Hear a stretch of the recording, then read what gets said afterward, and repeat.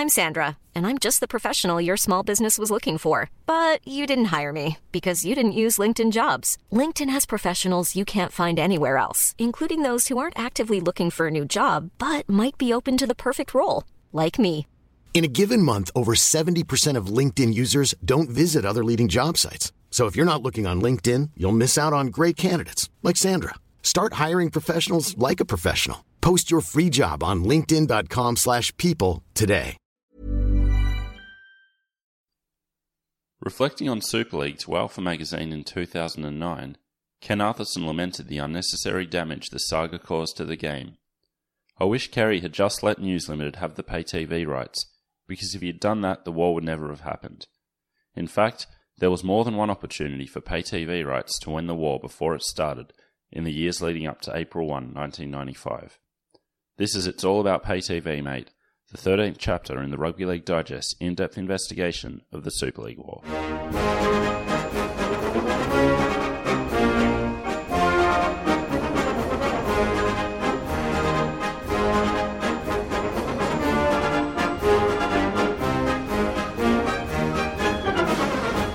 Welcome back to the Rugby League Digest. I'm Michael Adams here with Andrew Paskin. How are you, Andy? Fantastic, mate. How are you? I'm good. We're back. Thanks for all of your patience in our absence. We've been working hard at it, and the royal we. And yeah, so we're stoked to be back, and we've got a lot of great stuff over the next few weeks. So let's get straight into it.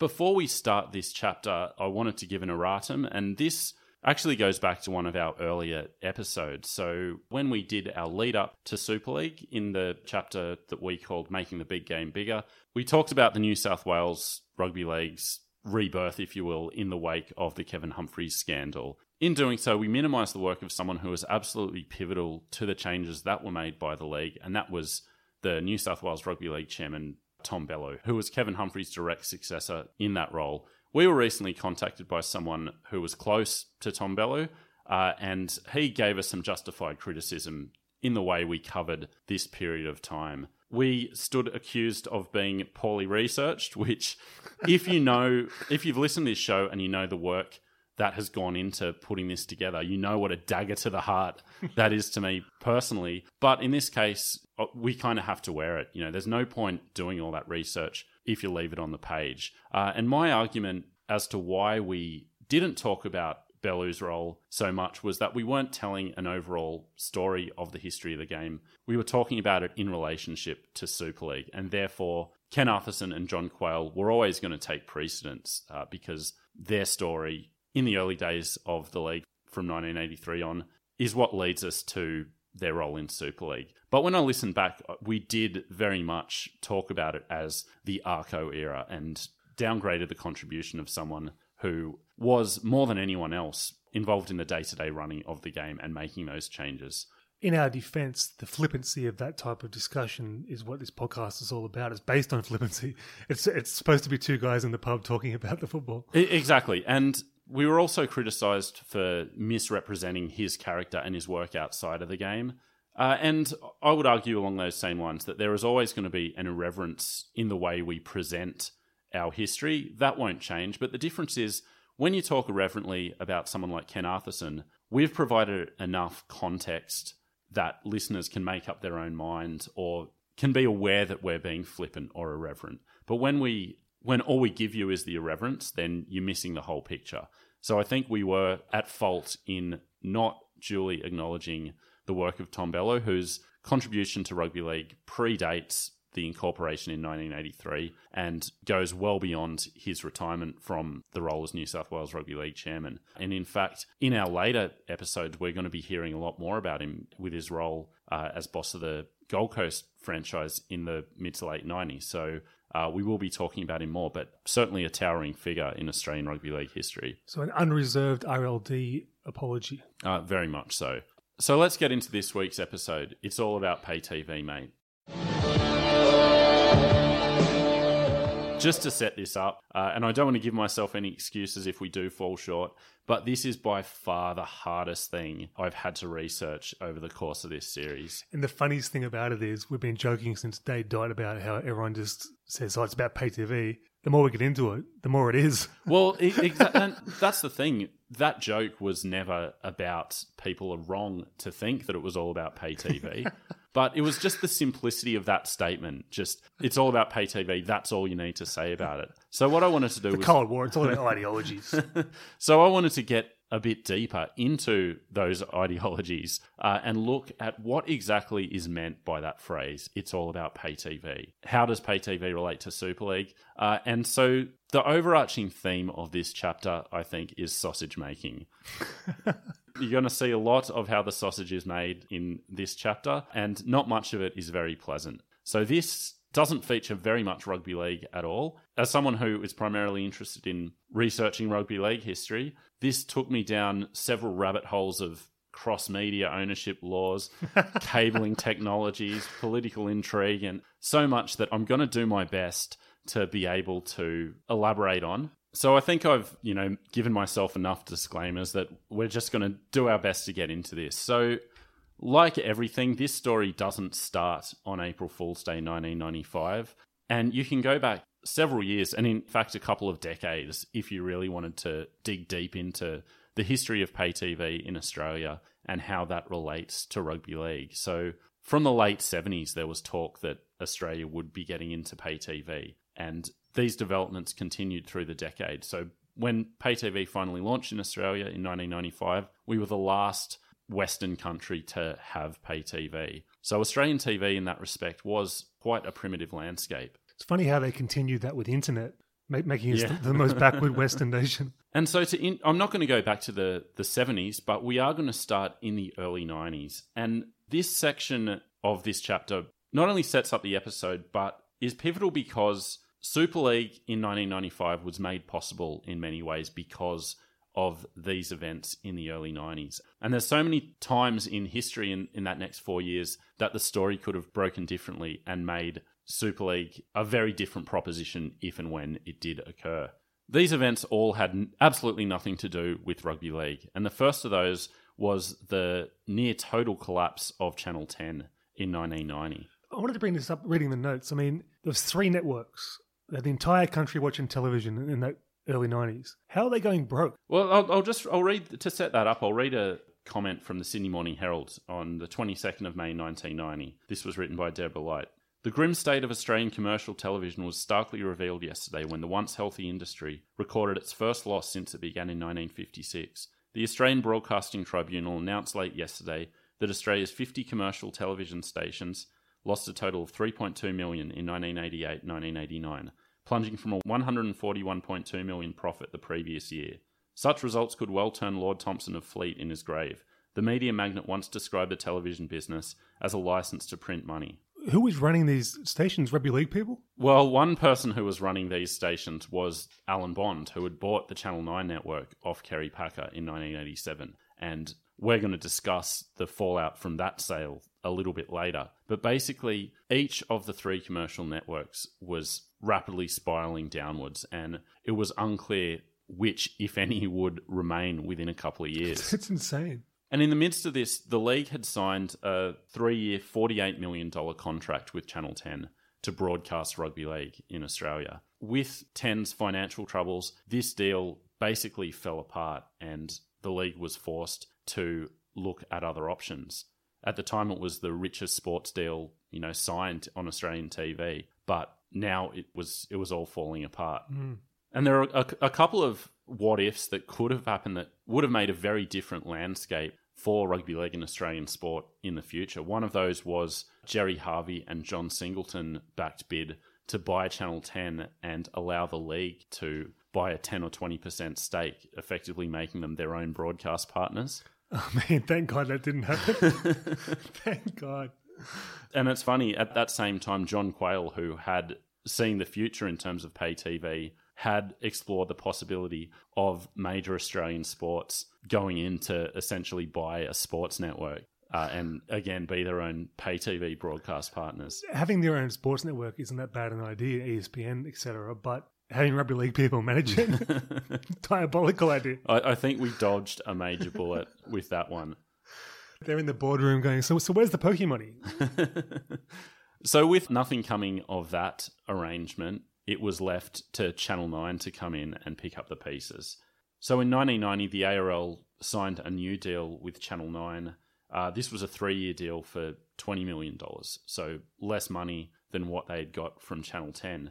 9 then went back and sold the rights back to Channel 10 for a cheaper price, also sold the tests to Channel 7, kept State of Origin for themselves. So in 1991, you had the ABC Saturday game as well. So all 4 major networks were showing rugby league. So a very strange landscape. And that's why you think back, on this period and you go, oh, Rex Mossop was calling the game. But wait, Darrell Eastlake was on 9. And, that's why you have all these kind of scattered memories, because there are all these different broadcast teams. Well, yeah, it's kind of like before my time almost. Like I just sort of think of Ray Warren and Friday Night Football as the BC and AD of football. So this deal with Channel 9 and the league's subsequent reliance on 9 and Kerry Packer led to criticism, especially during the Super League period, that they were lackeys of Kerry Packer and they favoured him and didn't give other networks a chance or really try to strike out on their own in terms of media deals. The constant defence from Quayle and Arthurson is that at the time that this deal was signed, they didn't have any options, because we talked about the state of the 3 commercial networks. It was basically this or nothing when Channel 9 came along in the early 90s. It still perplexes me how you can have this valuable institution of a game with all the eyes in 2 states on it and you can't get a buyer for it. And this is where the league may have decided to take a gamble. So they signed the initial deal with Channel 9, and this was followed by an extension of this deal in 1993, which was for 7 years, essentially $10 million a year for 7 years, which even in 1993 is paltry. Think about the rise in broadcast deal money. Yeah, and again, the defence mounted by the ARL powers was that we had no option because, Australian TV was in a dark place financially. But surely if you're Channel 10, you got a surefire winner with rugby league rights. Well, I mean, they had that and they were still going broke. So. You're right. But the ARL say that they wanted a 3-year extension with Channel 9. Kerry Packer wanted a 10-year deal, so they compromised with 7. And it's hard to say, the ARL should have just played hardball because they needed that money. And if that money wasn't coming in every year, what are they going to do? But you're right that they had a strong hand, that rugby league was going to be a good thing to have on your TV channel. And if they'd have, played hard to get or held out for longer or another deal. What's worth noting, particularly for our younger listeners, that the power of media moguls in that time was just insane. Like, we just forget about 3 guys controlled the entire nation. If he said 7 years or 10 years. Exactly. So let's talk about those media moguls. And I mentioned Alan Bond before. So Kerry Packer had sold Channel 9 to Alan Bond in 1987 for $1 billion, basically. $800 million of that was paid up front.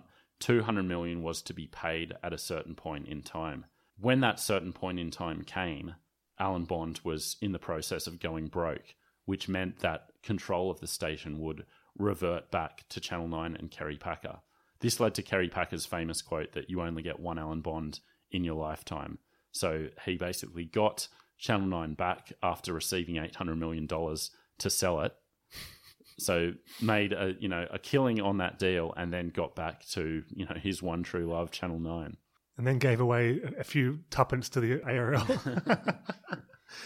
So this is a recurring theme of this episode. We're at the whims of these rich pricks who treat sales acquisition as a sport. So 9 was only in a position to buy rugby league because Kerry Packer won it back from Alan Bond.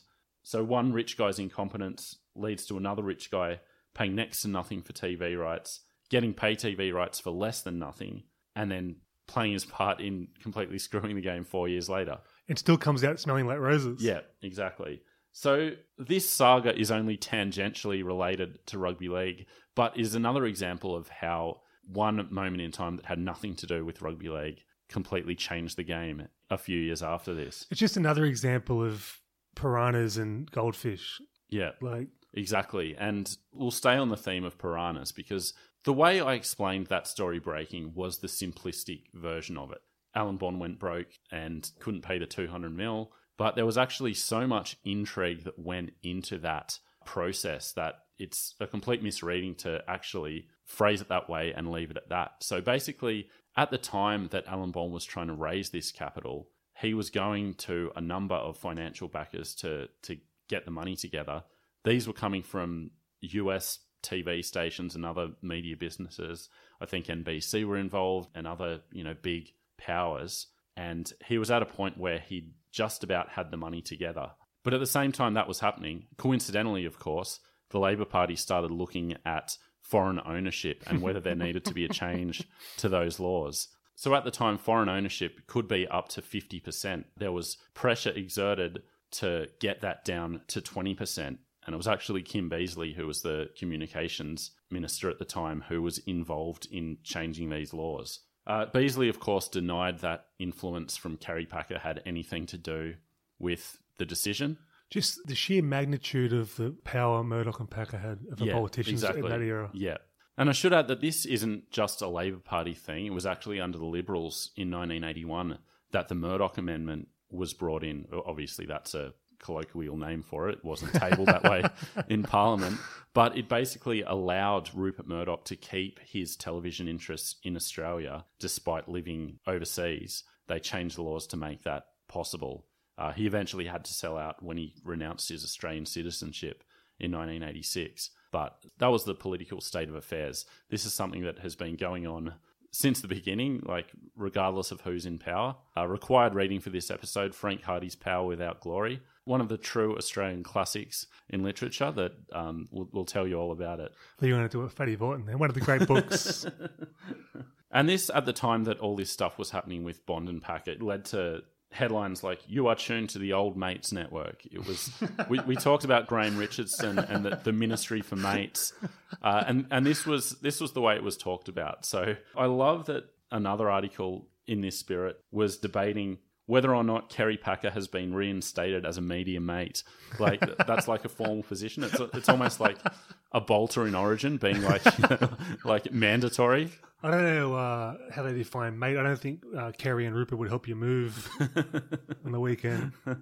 And it should also be noted that it's a bit cynical to say that the politicians were just in the pockets of Murdoch and Packer and did their bidding at all times. So over the years, Kerry Packer's tried to get many things passed. Some of them worked, some of them didn't. But there's always these forces in play. Yeah, but the big one, like owning a television network, he gets that one okay. Exactly. So those changes to media ownership went through. Bond couldn't secure the funding from international. Funny, he secured $87 million for Van Gogh irises.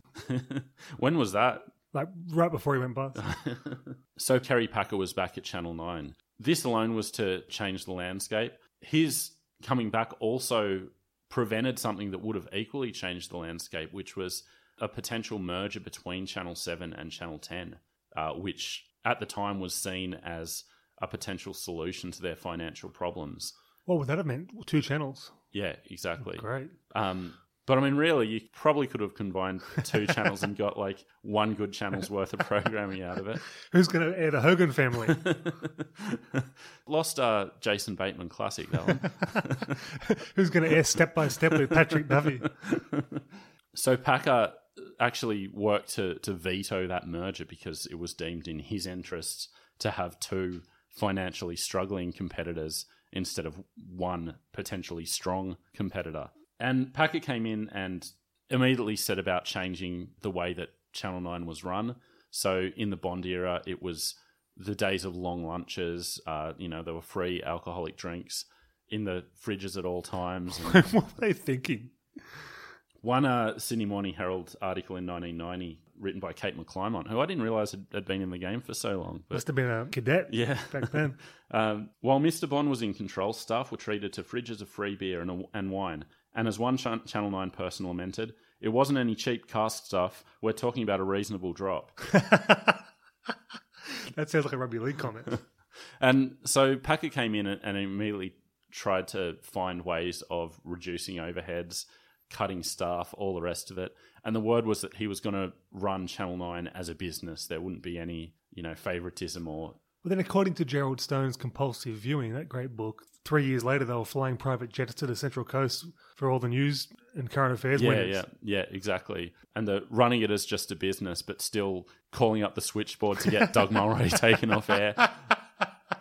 You know, treating a current affair as his own personal message board anytime he had something he wanted to get out there. I've got to agree with taking Doug Mulray off the air there. So as I said, in 1993, the league signed an extension with Channel 9 for a further 7 years. Packer, turned the screws in to try to get the best deal he could. And this 1993 deal included that pay TV rider, which we've talked about in previous chapters as being so unnecessary. But in fact, John Quayle says that the pay TV thing had been included in TV deals since 1986. So there was a sense that it was going to come at some point. My question is, when you're putting a rider into a contract for something that is at that point imaginary, doesn't the contract have to give you enough leeway to be able to give you actual value for money when it becomes a reality? It depends. When you sign up a deal for, say, selling a television format, which is what I'm into, you can contract for future digital earnings and rights, which is all speculative. Yeah. But I mean, if you sign a contract with me for a TV thing that includes some hologram technology, that the only issue is the definition of hologram. So someone could say, well, this isn't technically a hologram, this is a bologram, and it doesn't count in that deal. But So I guess pay TV was something that did exist as a concept, if it didn't in Australia. But regardless, in the early 90s, ESPN actually made an offer for the pay TV rights, which would have given the game presumably some international exposure. This was an Australian-based ESPN offshoot, so it was primarily for Australian broadcasting, but it was still putting you in partnership with the worldwide leader. Thank God we followed up on that. 25 years later and we haven't got any American exposure. And so as part of this contract, Channel 9 were given a right of reply. And so basically the league took that ESPN offer to Packer and said, we've got this deal, what do you reckon? And, Channel 9 stuck with the rights.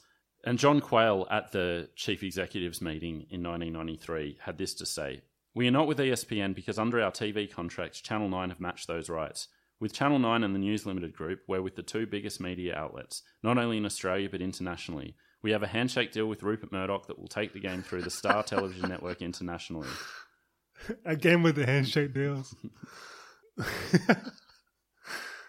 Rupert Murdoch must just lick his reptilian lips every time someone puts a handshake deal with him. I feel we're being a bit unfair to throughout the course of this series, but particularly in the context of this chapter, at criticizing or mocking people for not being able to see with hindsight. Yeah. We're two dickheads sitting down 25 years later with everything that's broken down. That's at our what makes it funny. But so along that line, John Quayle, in the 1995, in David Middleton's Rugby League annual, so he would have been interviewed in late 1994, early 1995. So in the midst of everything that was happening. Also, it's a bit rich for us to say, it'd be easy for us to stand up to Rupert Murdoch, the most powerful man in the world. Yeah, so take that for what it is. We certainly would probably do worse than how the ARL did. But so at the time when all this was going on, Super League was breaking, there were rumours everywhere. By this stage, the February meeting may have even happened, I'm not sure. But John Quayle said, "Pay television in Australia won't be a major player until at least the year 2000. It was already becoming a player. It was already starting to dominate media deals. It was propelling Super League. That's up there with my thought as a teenager that mobile phones wouldn't really take off. Why would you want to be talking when you're out? I'm thinking. But he wasn't alone in that sentiment, in that there was a question in the media as to whether pay TV was necessary at all in Australia. So for all we, may mock Australian TV and the quality of it compared to internationally, what we had in Australia was a situation much better than what a lot of countries at the time had. Well, I disagree on that. I mean, I used to look at American cable TV on their movies and TV shows where they talk about it, MTV and stuff. And I look at our 3 channels plus ABC and think this is embarrassing. And then even now today, Australian TV is embarrassing. Yeah, but you're missing the point I was making, which that there were 3 impeti, whatever the plural is, for cable television. 1 was poor programming, 2, poor reception, and 3, siphoned sport. You had most of the top shows appearing on Australian free-to-air TV anyway. At that point, HBO wasn't really a factor in terms of original programming. Yeah, but there was the variety I'm talking about, not just the top shows. I mean, China Beach and 30-something were big hits, but I mean, don't want to watch them 12 weeks after they were released either. Yeah, you were getting those syndicated sitcoms, all the rest of it through cable TV, but all the new programming was appearing on Australian free-to-air TV anyway. You didn't have the regional reception issues that forced cable to be widespread in the US.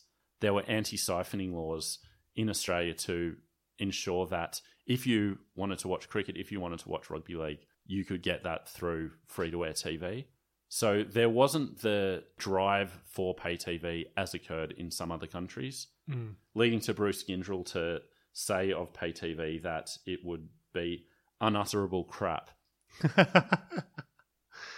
Sorry, how about we see some more Don Lane reruns?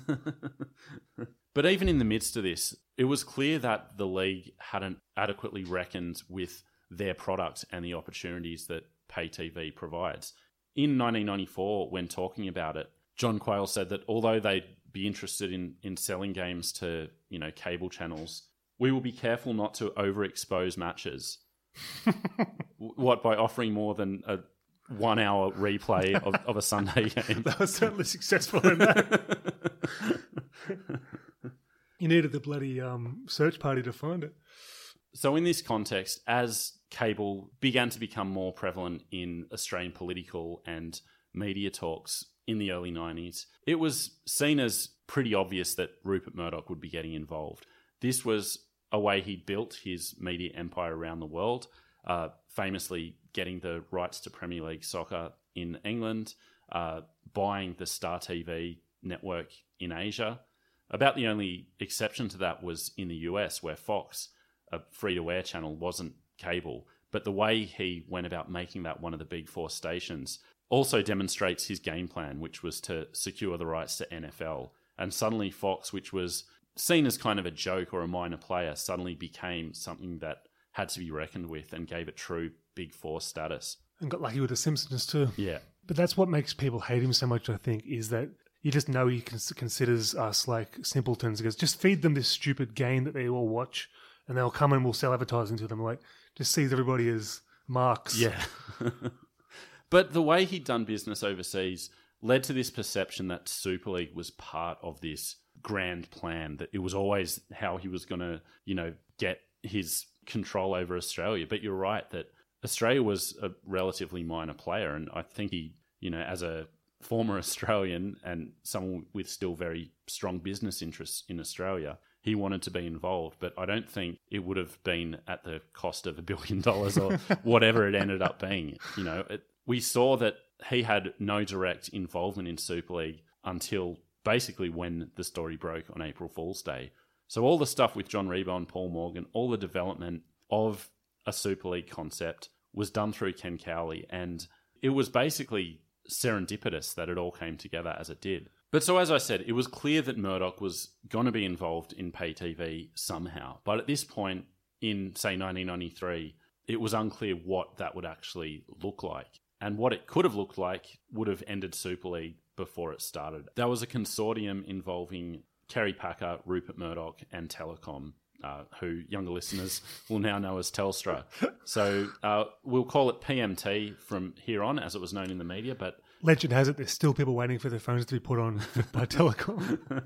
So the Packer Murdoch Telecom consortium got together with the idea of basically running the game in terms of pay TV in Australia. And so the philosophy behind PMT was safety in numbers. Basically, pool their resources, work together, and therefore save money and crush any competition that might come along. So it was actually smart thinking and would have saved everyone a lot of heartache a couple of years down the track. This part of the story is probably what I struggled with the most in terms of putting the ins and outs together. There's a lot of license auctions, telecommunications technology, as well as a bunch of business and political intrigue. And I think I've finally made sense of it in my own head, but not to the point of being able to articulate it. So this is very much a surface level exploration of PMT. Just give us a gist of it. which I will be doing. But if you are interested in learning more, I'd suggest do as I did and go through 2 years' worth of articles in the Australian Financial Review. Rather not. And or read this chapter's book recommendation, which is The Gatekeepers by Mark Westfield, which goes into the development of Australian pay TV in great detail. And it's actually a really interesting read. But so the main takeaway from PMT in our context is that if this consortium didn't implode, there would have been nothing to fight about, and we would almost certainly have had an ARL-backed Super League by, say, 1996. Oh my God, imagine that. This podcast could be about the rise of rugby league to become a world power in sport instead of what it is.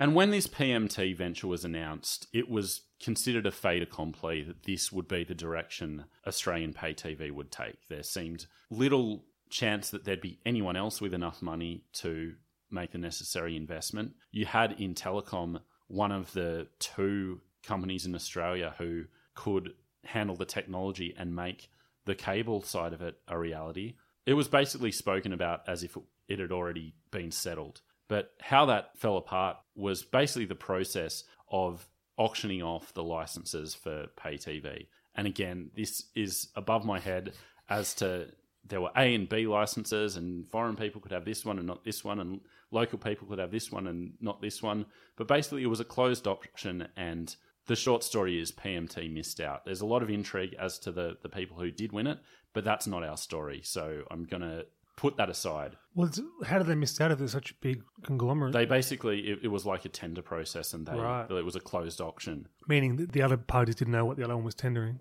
Yeah, exactly. Right. And so they way underbid, missed out. Had a chance, there was a secondary licensing auction, which was for MDS technology. Do you know what MDS is? I don't. I don't either, so we'll move on. But by that point, so this was probably about 6 to 9 months after the first auction. By this point, those philosophical differences between the 3 members of that consortium, the seams were starting to show, and they elected not bidding for those secondary licenses. God. But even at that point, it was seen that they'd still get it somehow.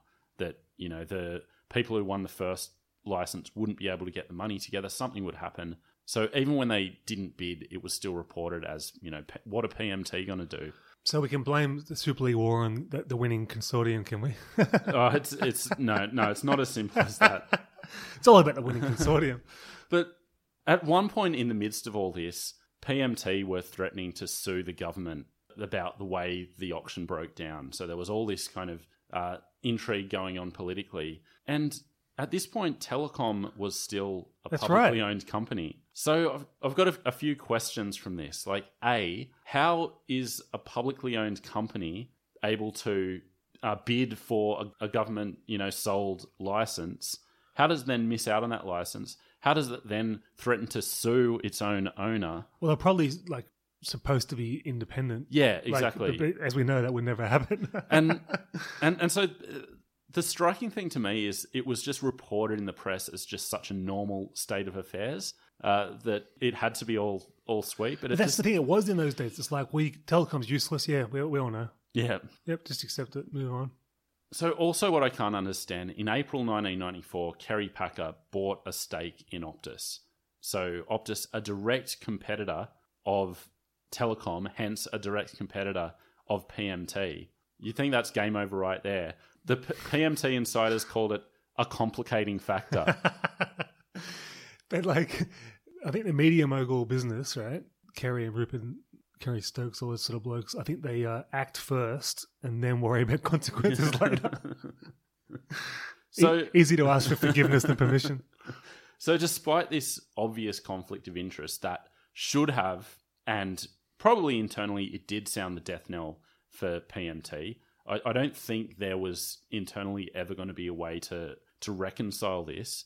But publicly it just carried on. It just spluttered along for the rest of 1994. And that meeting at Canterbury Leagues Club that we talked about in the Bullfrog episode put forward the Super League proposal. That was a proposal that, depending who you speak to, was either put together by or for PMT. So even in mid-1994, PMT was still seen as a significant factor in it all. Crazy, isn't it? Canterbury Leagues, again, as long as they weren't talking to McIntyre, Bullfrog was happy. But finally, it did fall apart, and in December 1994, PMT officially disbanded. Even this isn't the point where Super League happened because Kerry Packer and Rupert Murdoch were now on different sides. So when PMT fell apart, Kerry Packer was invested in Optus. He went out of his way to convince Rupert Murdoch to come along to Optus too. And a deal was all but done with Optus before a last-minute back out and Rupert Murdoch linking up with Telecom once again, which gave birth to Foxtel. We seem to have had about 25 chances thus far to avoid the war. And it's not the last one we'll talk about. How unlikely. And so at this point, this was October 1994. So PMT still technically existed, but it was all but over. Rupert Murdoch showed his hand and linked up with Telstra, leading to the birth of Foxtel. This led to further political intrigue when you had some political decisions that had to be made because of the way the two bids, the two technologies were structured. However the government came down was going to favour either Foxtel or Optus Vision. So making the case for Optus Vision was Graham Richardson, whose relationship with Paul Keating had cooled. Making the case for Foxtel was a former Keating advisor who now worked for News Limited, Tom Mockridge, who we've mentioned his name before. He actually played a significant role in the planning of Super League. So therefore, News Limited had a bit of an edge there, and for various other factors, the decisions the government made favoured the Foxtel bid. When Graham Richardson's too toxic for Keating, it's hilarious. But what about lobbyists? Aren't they the worst? And it's funny because you hear about them so often in an American context that you'd think that we don't have them here. But it seems like every step of the way in this decision, there's some lobbyist, there's some former relationship with this guy who's now working for this guy. It's I feel like radicalized by the research I've done for this episode. Like it's I don't know, it's quite disheartening.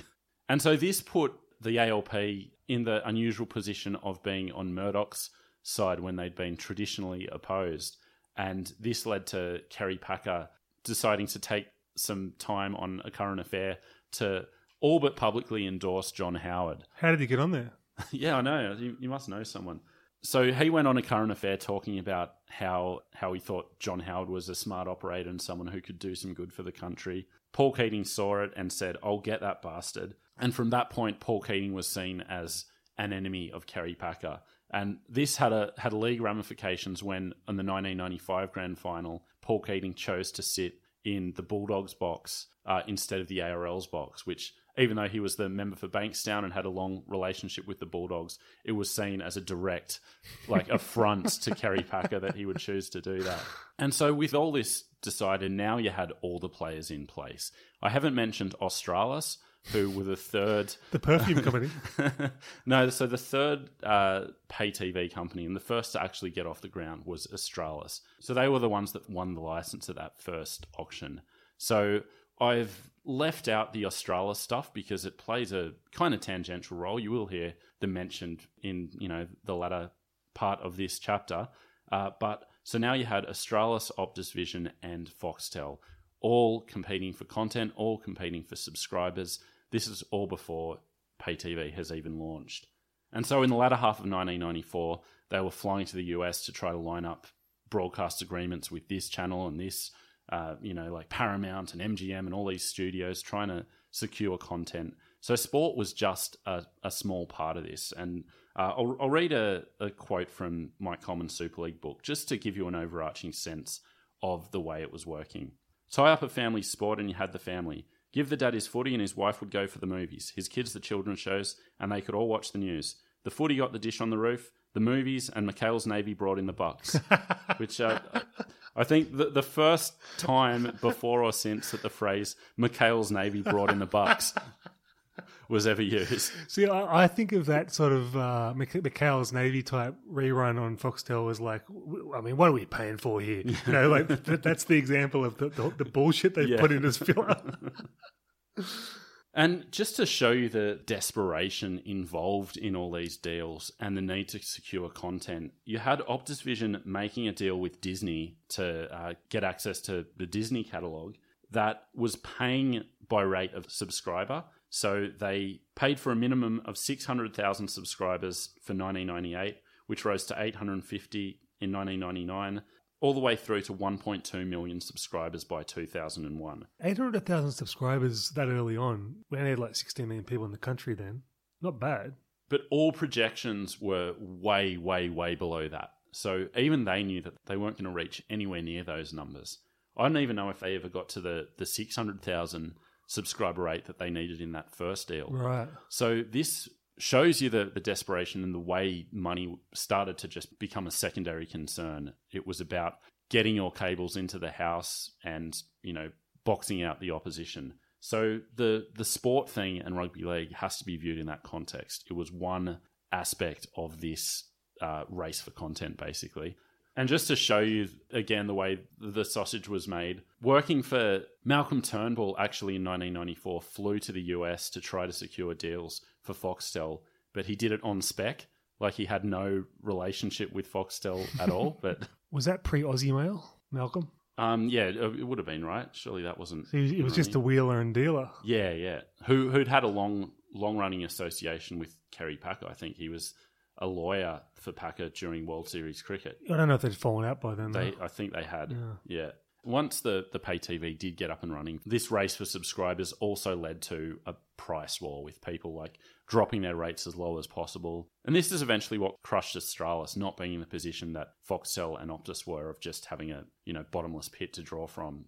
As they went lower, Australis had no choice but to go with them, which they weren't able to pay for, basically. And so we heard about the idea of TV being a license to print money at the start of this chapter. And even in the early days of the pay TV thing, it was talked about in this respect. So in 1993, you had an Australian Financial Review article saying, "So far, most of what has been written about pay television has been based on the assumption that a pay TV broadcasting permit will be a license to print money." An Australian Financial Review article in 1999, which was a glowing piece on Ozstar, who were the regional pay TV provider, wrote this: 5 years on, as Ozstar is about to become the first Australian pay TV operator to actually make money. It's rugby league-esque. And so let's talk about it in the league context now. So everything that happened during April 1 on both sides directly came out of this fight for content. So when News Limited launched the April 1 raid and the league, together with Optus and Packer, got together to decide on what, if anything, they would do about it, the head of Optus Vision Sport, Tom Barnett, was asked by Jeff Cousins about the importance of rugby league to Optus Vision. Jeff Cousins asked him, "Do you think we're stuffed without rugby league?" And Tom said, "Yes, with great difficulty could we get this thing up and running without rugby league," which launched the ARL's response, and the rest is history. So league was very important, but it was also just a pawn. And I think the most fitting thing in this whole saga, in a rugby league sense, is just before walking into this room today, Andrew, I sat in my car and watched the halftime entertainment of the 1995 Grand Final, which of course is the debacle of the Optus Vision TV flying into the air and part of it falling on the ground. Why did I think that was 97? Yeah. My whole life I thought it was 97. But the striking thing to me watching that back is that even without the TV falling over, the whole proceeding was an absolute debacle. So I'm just going to break it down for maybe anyone who hasn't watched it, but I would urge everyone to go to YouTube and do so. We'll put it on our socials. We'll put it up, yeah. So watch the full 5-minute rundown where you had elaborately dressed dancers run out holding a long thing that I thought was a hose at first. Then I realised it was a cable. They went in, plugged that cable into the TV, at which point costumed dancers dressed as Marilyn Monroe, Groucho Marx, because you've got to have the Marx Brothers for 1990s pay TV watchers, burst out of the TV, along with some of the current sports stars, Melinda Gainsford, Costa Zoo, Damien Keogh, Nicole Stevenson. So the big guns for 1995. And Melinda Gainsford was on everything. She was on... Wild World of Sports all the time. Anyway, I liked it. So that they all came out, danced on the field, and then finally the finale was the TV raising up into the sky, at which point it all went wrong. But just the hubris of the Australian Rugby League to turn over their grand final halftime entertainment for a 5-minute choreographed advertisement for Optus Vision. Yeah. I mean, and karma came back to bite them.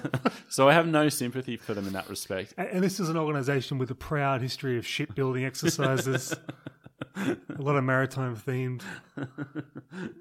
What, were the ship shapes unavailable? Ship shapes would have been far better with their ticker and commitment to the game. So for me, there's nothing more apt than watching this 5-minute advertisement and just go, this is what it was all for. This is what we almost lost our game for. But this is what makes me sick, that poxy pay TV startup. Who cares about Optus Vision? It was shit. And it wasn't just Optus Vision. And that leads me to the conclusion of this episode, which is the launch of Australian pay TV on Australia Day 1995. As I said, it was Australis who got in first, and it was their sports channel Galaxy who were going to show the brave new world of TV in Australia. And this was the day I started harassing my mum and dad. So they got Ron Casey to come in. Again, Ron Casey. To come in and introduce the coverage, and aping the original broadcast of TV in Australia in 1956, Ron Casey said, "Welcome to the future," as he introduced sedan car racing from the US. But let me just stop it there. Can you imagine a more unpleasant celebrity? Like nothing against the guy, but his face wasn't pleasant. His voice. Yeah, he was like confrontational. Like, if this is the cream of the crop to advertise your product. Yeah, like zero gravitas, like whatever you think of him as a broadcaster, like he wasn't the type of guy who carried himself in this dignified, Yeah, it was like obnoxious sort of vibe. And I got to say, when I read that, I got so irrationally angry. Like, I think I texted you that the second I read that sentence, like, we almost lost our entire game for fucking Ron Casey and US sedan car racing. We can't put it all on Ron Casey, but I remember getting that text and thinking, he's too deep into this. Like, we need to stage an intervention. So this chapter has really left me like... It broke you. Yeah. It's just so sad. And I'm glad we're still here. Yeah, I mean, the game will never die if you can survive this.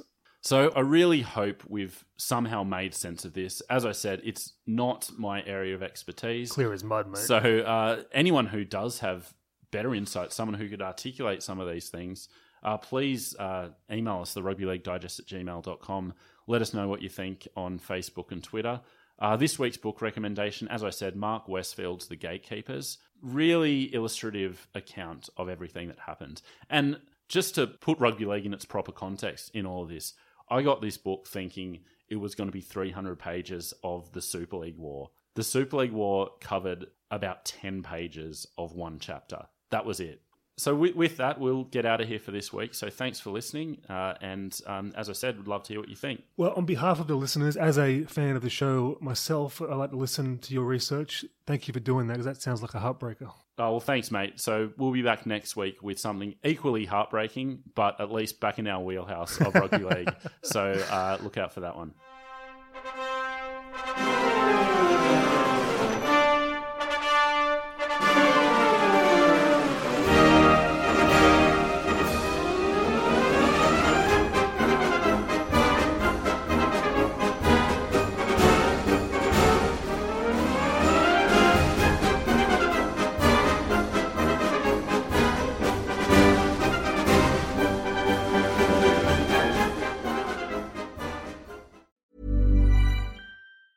Mom deserves the best, and there's no better place to shop for Mother's Day than Whole Foods Market. They're your destination for unbeatable savings, from premium gifts to show-stopping flowers and irresistible desserts. Start by saving 33% with Prime on all body care and candles. Then get a 15-stem bunch of tulips for just $9.99 each with Prime. Round out Mom's menu with festive rosé, irresistible berry chantilly cake, and more special treats. Come celebrate Mother's Day at Whole Foods Market.